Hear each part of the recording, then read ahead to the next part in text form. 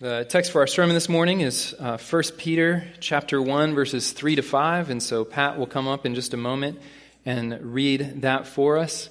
The central idea in those verses, in my view, is the idea that we have a living hope through the resurrection of Jesus Christ. And so the other verses that we read will all look at what this hope is that we have. What is the Christian hope? So Nate will come up and read for us from Romans 8, verses 24 and 25. Ryan will come up and read for us from Hebrews 10, 39 to 11, verse 1. And then lastly, Anna will come up and read for us from 1 John 3, verses 2 to 3. And so my prayer is that these verses will indeed show you what a great hope we have and prepare you to receive the message this morning from 1 Peter. So Pat, whenever you're ready, come on up. 1 Peter 1, 3 through 5. Blessed be the God and Father of our Lord Jesus Christ. According to his great mercy, he has caused us to be born again to a living hope through the resurrection of Jesus Christ from the dead, to an inheritance that is imperishable, undefiled, and unfading, kept in heaven for you, who by God's power are being guarded through faith for a salvation ready to be revealed in the last time. Romans chapter 8, verses 24 and 25. For in this hope we were saved. Now hope that is seen is not hope, for who hopes for what he sees? But if we hope for what we do not see, we wait for it with patience. Hebrews 10, 39 and Hebrews 11, verse 1. But we are not of those who shrink back and are destroyed, but of those who have faith and preserve their souls. Now faith is the assurance of things hoped for, the conviction of things not seen. 1 John 3, 2 through 3. Beloved, we are God's children now, and what we will be has not yet appeared. But we know that when he appears, we shall be like him, because we shall see him as he is. And everyone who thus hopes in him purifies himself as he is pure. Beloved, the whole of the Christian faith is designed to produce a heart that is overflowing with joy and praise and hope. A heart that is overflowing in joy and praise is the greatest puzzle to the unbelieving world. It is therefore the greatest means that God has to show the world what alone he can do and what he alone is like. Just take a moment to think about it. People who believe that this life is all there is, that have no real hope for the life to come, for them, the greatest enjoyment of life, the greatest pleasure in life is whatever they themselves have experienced so far. They can't imagine a greater joy than just the very temporary and physical joys that they know here and now. And so the limit to their joy, the limit to their hope is just whatever they can imagine being able to do with money or the right relationships or the things that they have on this earth.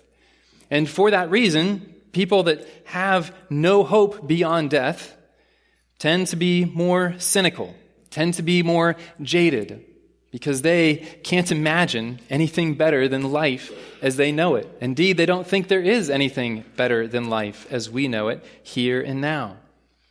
But, beloved, God came in Jesus Christ to so fill our souls to overflowing that we would positively sing and dance with the amazing possibility of good that God holds out for us in Jesus Christ.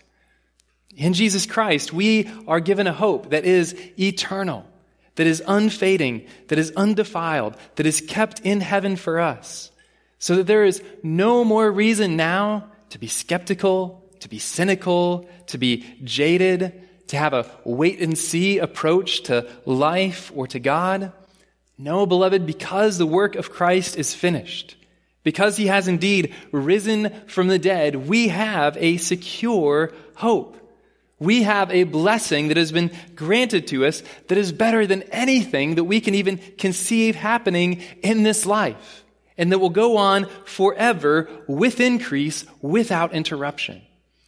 And so my aim in this message is to bring that great hope to bear on our lives today, to see how it can transform our lives today, as Peter calls it, a living hope.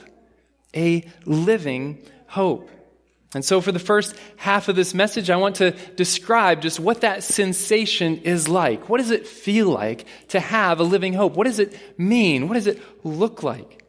And then for the second half, I want to look at the reasons that Peter gives us for having a living hope.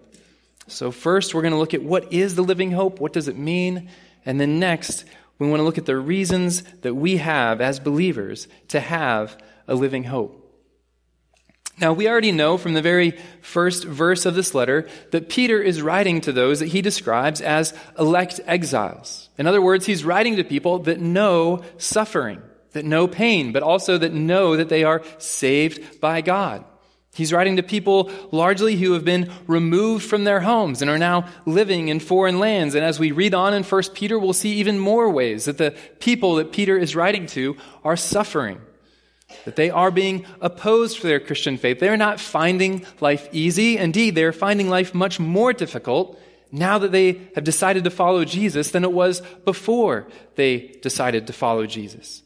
And yet, despite this suffering, Peter is calling them to live with this fullness of joy, to live with this living hope. He says in verse 3 that they have a living hope. Now note those words, a living hope. It speaks to the well of life, this well of joy that they have day by day. A belief about the future, that's hope, right? A belief about the future that transforms their present. It's the opposite of a dead hope, right? What is a dead hope? A dead hope is a hope that maybe you used to have in the past, but now you've given up on that idea. You don't really think it's going to come true anymore. It may have given your life radiance or joy at some point in the past, but now that hope is long gone. That hope is long since ceased, and perhaps you're even more depressed than you were before because your hopes have been dashed. But beloved, a living hope does the opposite. A living hope gives you a glimpse of the future that is so great, so grand, that it can't help but color your life today. Just as a very simple and easy example, recently there was a $2 billion Powerball, right? And there was a winner somewhere out in California. Now imagine if that man who won that $2 billion could have known a week in advance that he was going to come into $2 billion. Do you think that week leading up to it might have looked a little different for him? Do you think he might have had a little more pep in his step, a little more that he was looking forward to? Imagine if he had known a month before that he was going to come into $2 billion, or a year before. Imagine that if at any time in that year before he was going through some sort of financial trouble and he just didn't know how he was going to make it through. Or imagine that there was some big bucket list that he had for his life of places he wanted to go, things he wanted to see, and he just didn't think he was ever going to get to go there. But then imagine how all those disappointments are suddenly turned upside down if he knows that in a very short time he is getting $2 billion. Now, beloved, as I hope to show you before the end of this message, $2 billion is paltry in comparison to the reward that we have in Jesus Christ. And yet we all know that if we were going to receive $2 billion, we would be pretty happy about it. How much happier should we be? How much more full of joy should we be that we have an inheritance so far exceeding $2 billion? How much should it transform our life? How living should our hope be for the reward that we get in Jesus Christ? It's an amazing reward. Non-Christian, if you're present with us this morning, then we invite you to faith in Christ. And when we invite you to faith in Christ, we are not promising an easy life, a life free of cares and worries. In fact, to some degree, we would say your life is going to get more difficult in certain measures. It is hard to live for Jesus, and you will stand out in various ways. But what we can promise and what God does do is He gives you a joy, He gives you a hope that is so overwhelming that all of the trials of this life will seem small in comparison to the glory that awaits you. And so you will have strength, you will have joy to endure every difficulty and every trial. This kind of joy, this kind of hope is what Peter displays in this very passage. when he starts us off in verse 3, when he says, "Blessed be the God and Father of our Lord Jesus Christ." Peter has this spontaneous act of rejoicing. He is so glad in all that God has given him that he wishes for God himself to be glad. He says, "Blessed be God and Father of our Lord Jesus Christ." The root word behind that word blessed is the word happy.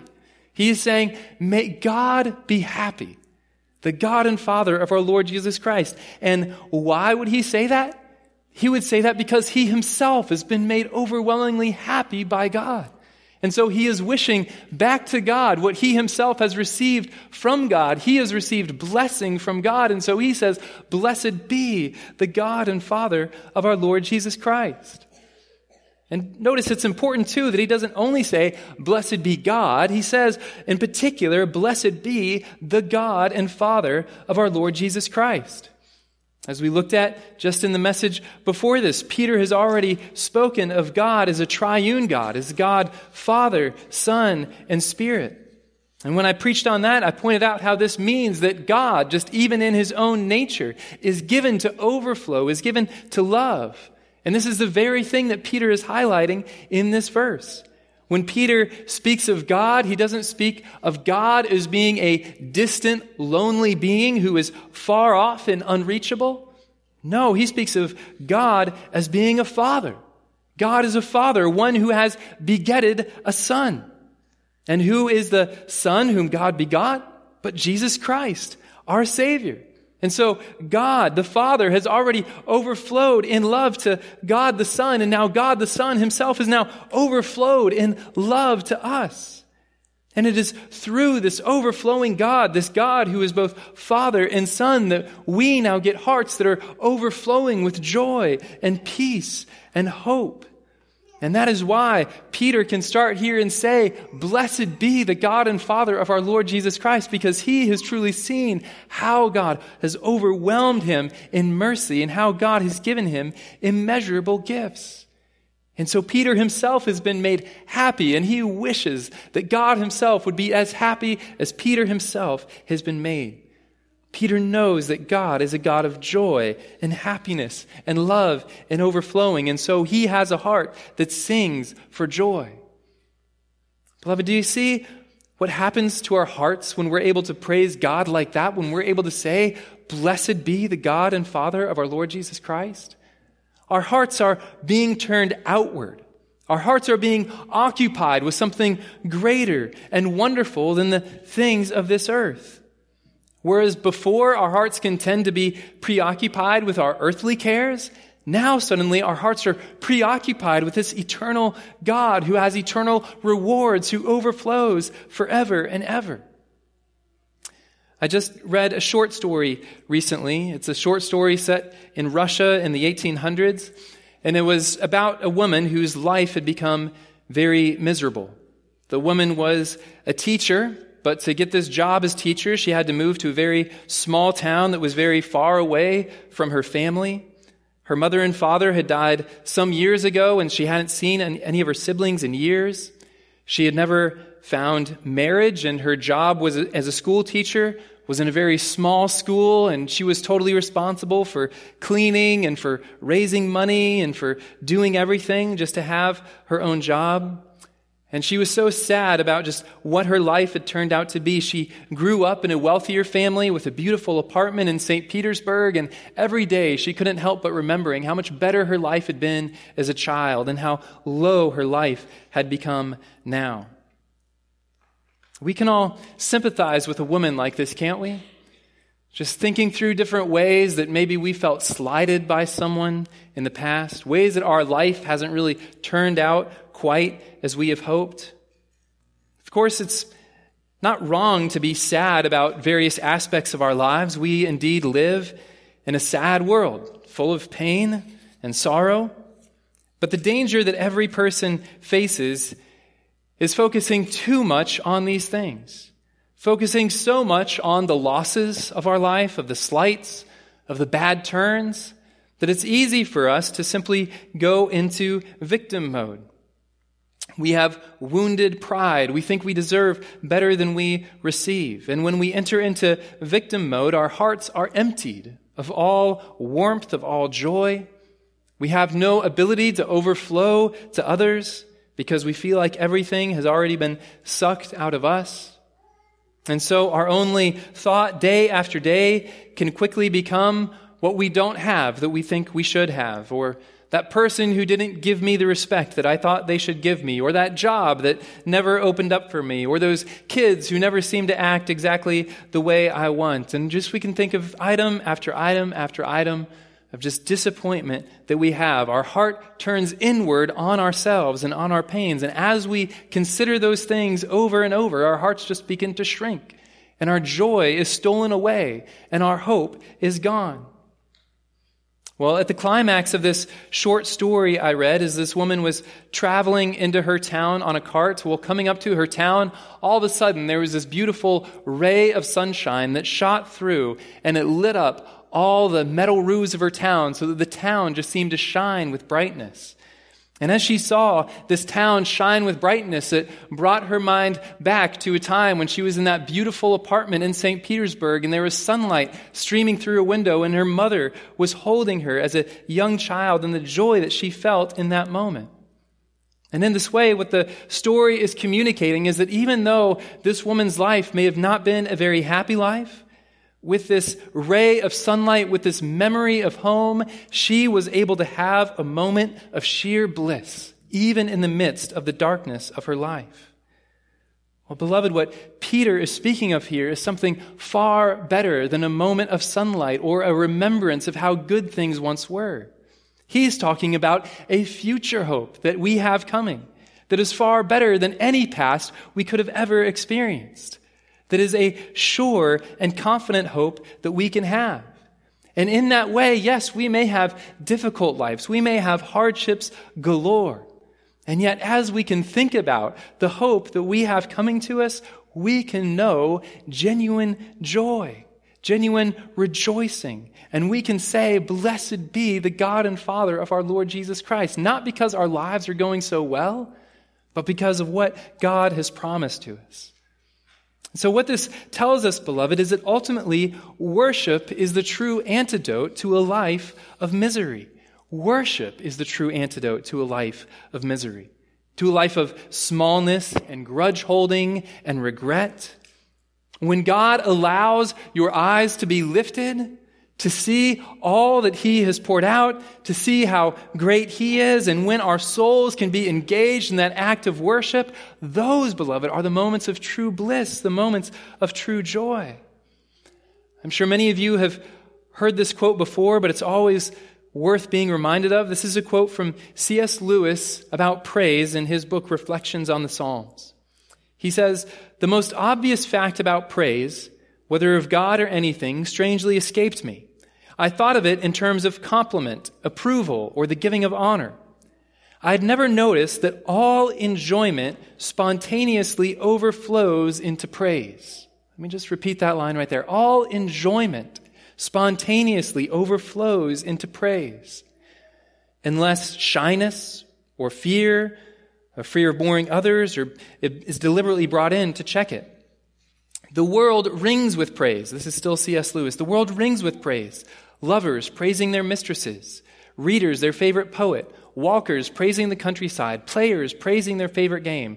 Praise of weather, wines, dishes, actors, motors, horses, colleges, countries, historic personages, children, flowers, mountains, rare stamps, rare beetles, even sometimes politicians or scholars. Except where intolerably adverse circumstances interfere, praise almost seems to be the inner health made audible. I had not noticed either that just as men spontaneously praise whatever they value, so they spontaneously urge us to join them in praising it. Isn't she lovely? Wasn't it glorious? Don't you think that magnificent? The psalmist, in telling everyone to praise God, is doing what all men do when they speak of what they care about. My whole, more general difficulty about the praise of God depended on my absurdly denying us as regards what is supremely valuable, what we delight to do, what indeed we can't help doing about everything else we value. And so you see, beloved, when we get this ray of hope, when we see who God is, how he has overflowed to us, what hope we have, that gives us hearts that enjoy God. And when we enjoy God, that enjoyment spontaneously overflows into praise.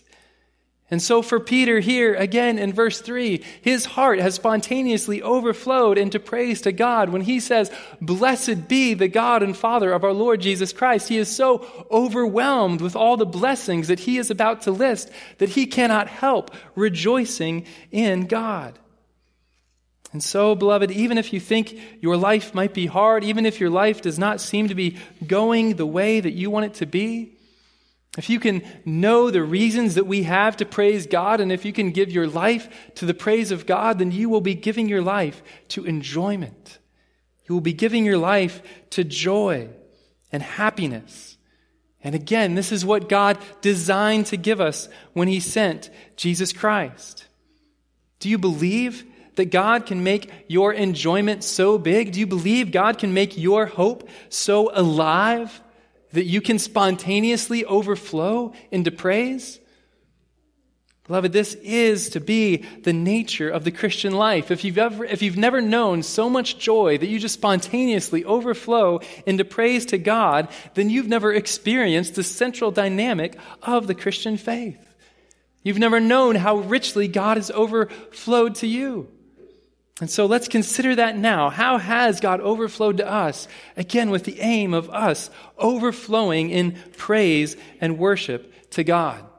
Obviously, just talking about needing to praise God doesn't make it happen, doesn't make it true. We need to have reasons to praise God. And so the question for us now is, what kind of ammunition does Peter bring to bear to bring about this praise to God, this spontaneous overflow of enjoyment in God?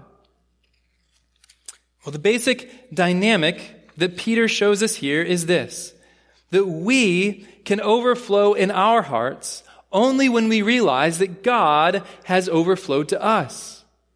We can overflow in joy in our hearts only when we realize how God has overflowed to us. And so, do you feel like you have a lack of joy in your life? Do you have a lack of praise in your life? Well, then here is the key, beloved. Consider how God has overflowed to you. To the extent that you recognize God's goodness to you, to that extent you will be able to worship. You will be able to overflow in every other area of your life. It's so important for us to realize that God has not merely done the bare minimum to save us. He hasn't simply dragged us out of some slimy pit and then left us there to clean ourselves off. No, he dragged us up out of a slimy pit, and then he cleaned us off, and then he gave us warm, comfortable clothes, and then he gave us a family, and then he gave us a kingdom. His grace and his favor are simply unending, beloved. And only when we have confidence in all of these things that God has poured out for us can we have hearts that truly overflow with a living hope. And so this is what we see in this passage. Peter is reminding his readers of the incredible bounty of gifts that God has poured out and that God continues to pour out. He is reminding his readers. This is often exactly what we must do. This is a spiritual discipline that we must develop. We must remind ourselves of how much God has given. You see, when we consider the gospel, that is not just for the beginning of the Christian life, such that we put our faith in Jesus, remember how he died for us, how he rose again to save us, but then we move on to just look at all the different acts of obedience we're supposed to perform. No, we must return time and time again to remember the wealth poured out on us in Jesus Christ. We must make it a regular, even a daily activity to remember, to remind ourselves of what God has done. I'm persuaded that even if you go back to the Garden of Eden itself, this is one of the biggest problems that Eve herself encountered when she was tempted by the serpent. What did the serpent do? The serpent fixed her eyes on the one tree in all the garden that God said was off limits. And she saw that this was a very nice tree, right? Very lovely to eat and desired to be able to make one wise. And so she took it and she ate it. She was fixated on the one thing that God said not to do, instead of considering how God had literally given her and Adam 1,000, maybe tens of thousands of other trees in this garden, all with good fruit to eat. She forgot. She did not remember what God had given her. Instead, she was only thinking of what God denied her. And so we must daily remember the blessings that God has poured out on us. What has God given us? When we are so consumed with what God has given us, then we no longer worry too much about maybe the one or two things that are then off limits to us in light of the bounty of God's goodness. Now, there are three amazing things in particular that Peter tells us that should cause our hearts to simply overflow in wonder at the generosity of God and how much He has given us. The first thing he tells us is that we have been born again. That's in verse 3. See, it says that He has caused us to be born again to a living hope through the resurrection of Jesus Christ from the dead. He has made us to be born again. That means made entirely new. Entirely new from top to bottom. When someone is born, that is who they are, is it not? Your birth sets about the trajectory of the whole rest of your life. And who here, when we look at ourselves in the mirror, thinks, man, I've really got it going on. As I see myself, I just don't think there's anything about myself that I'd like to change. I think I'm just perfect in every way. I'm pretty sure I'm God's gift to the world. Right? None of us thinks like that when we look at ourselves in the mirror. No, we all want to be different in some way. We all have a deep desire in our hearts to be reborn somehow. We all want to be born anew. And beloved, this is how complete the new birth is. Just as our physical birth brought us into this world as we are, so our spiritual birth gives us entirely new personages that we can step into by the grace of God. Our birth into this world welcomed us into everything that we are. Our birth into this world gave us our physical features. It gave us our birth family. It gave us our social standing, our talents. Everything about us is defined almost by our birth.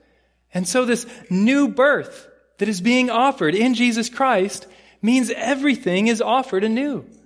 There is no part of you that God cannot change. There is no part of you that will go untouched by the overflow of God's grace into your life. You will be made entirely new. You will be reborn. Now, as Scripture tells us, this new birth has already begun. The Holy Spirit has already been deposited in us to start bringing these changes about. But as we saw in 1 John, these changes that have already happened are just the smallest part of the great new birth that God has prepared for us as we walk into the future. Scripture says that when we are born again, we are born as sons of God. Consider that, beloved. We are sons of God if we have been born again. And that means that in the age to come, we will be revealed as sons of God.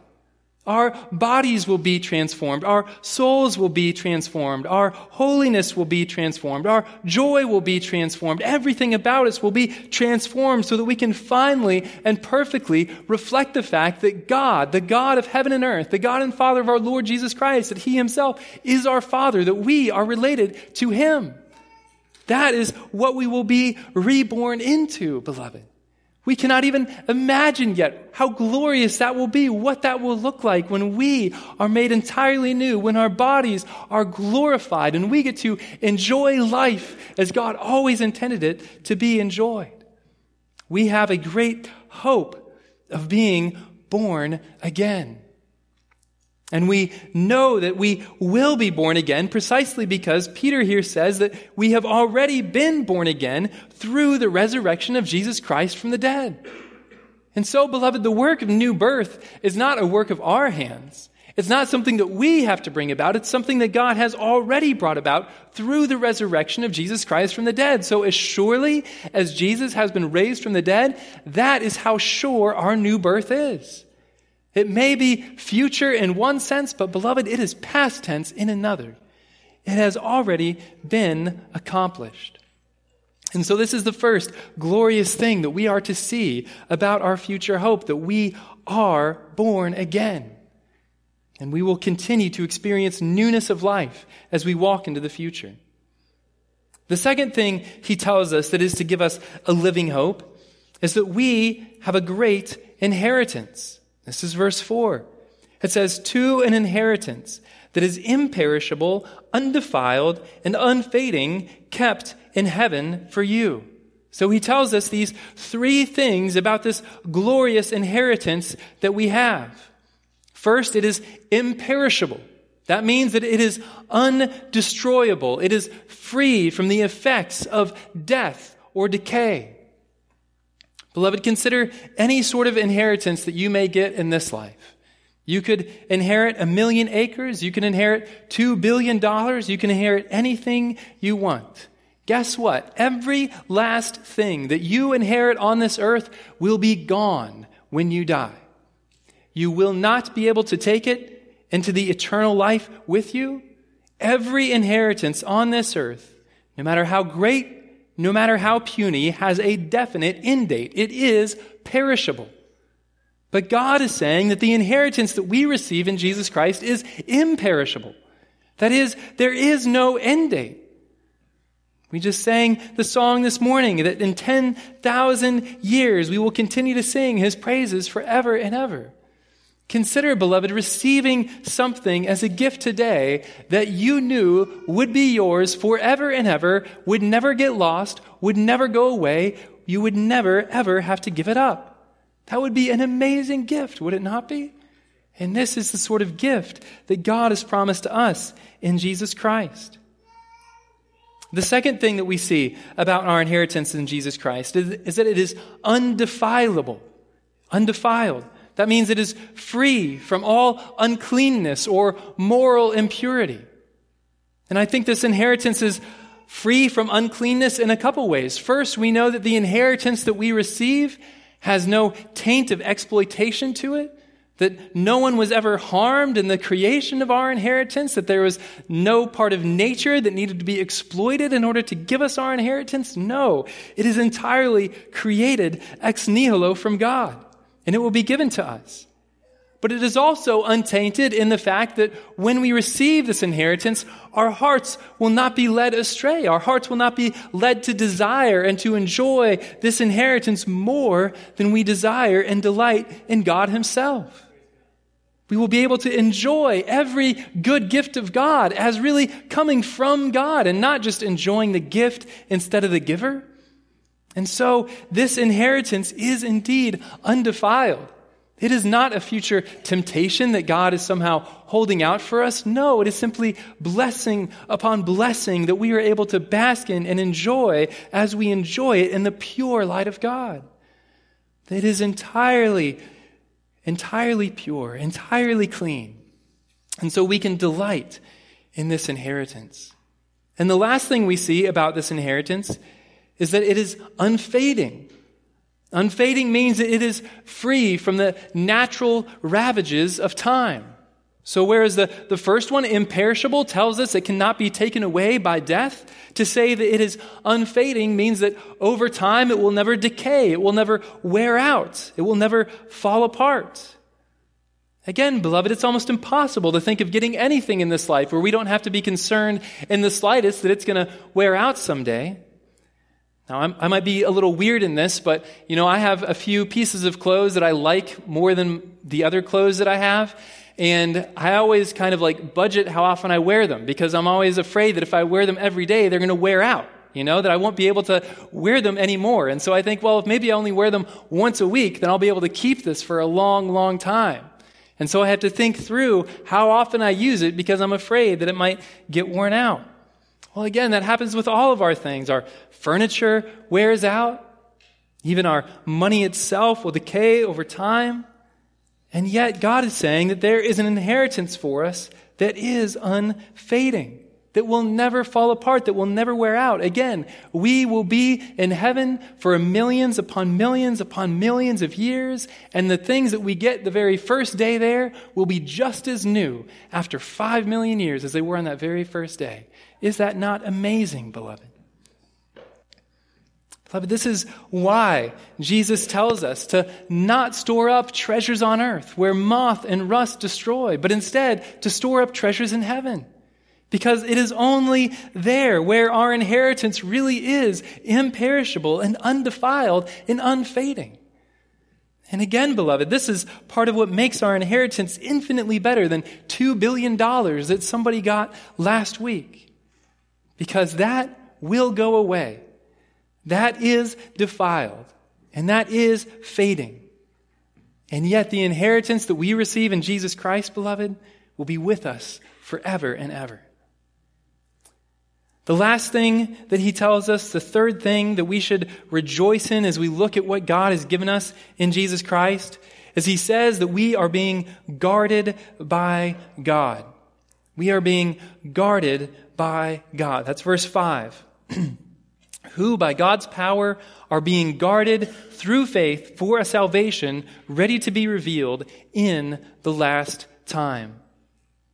To say that we are being guarded by God through faith is to say that there should not be any anxiety, any worry, any fear that we will not actually attain this great hope that God has given us. Yes, it is future, but it is as good as yours.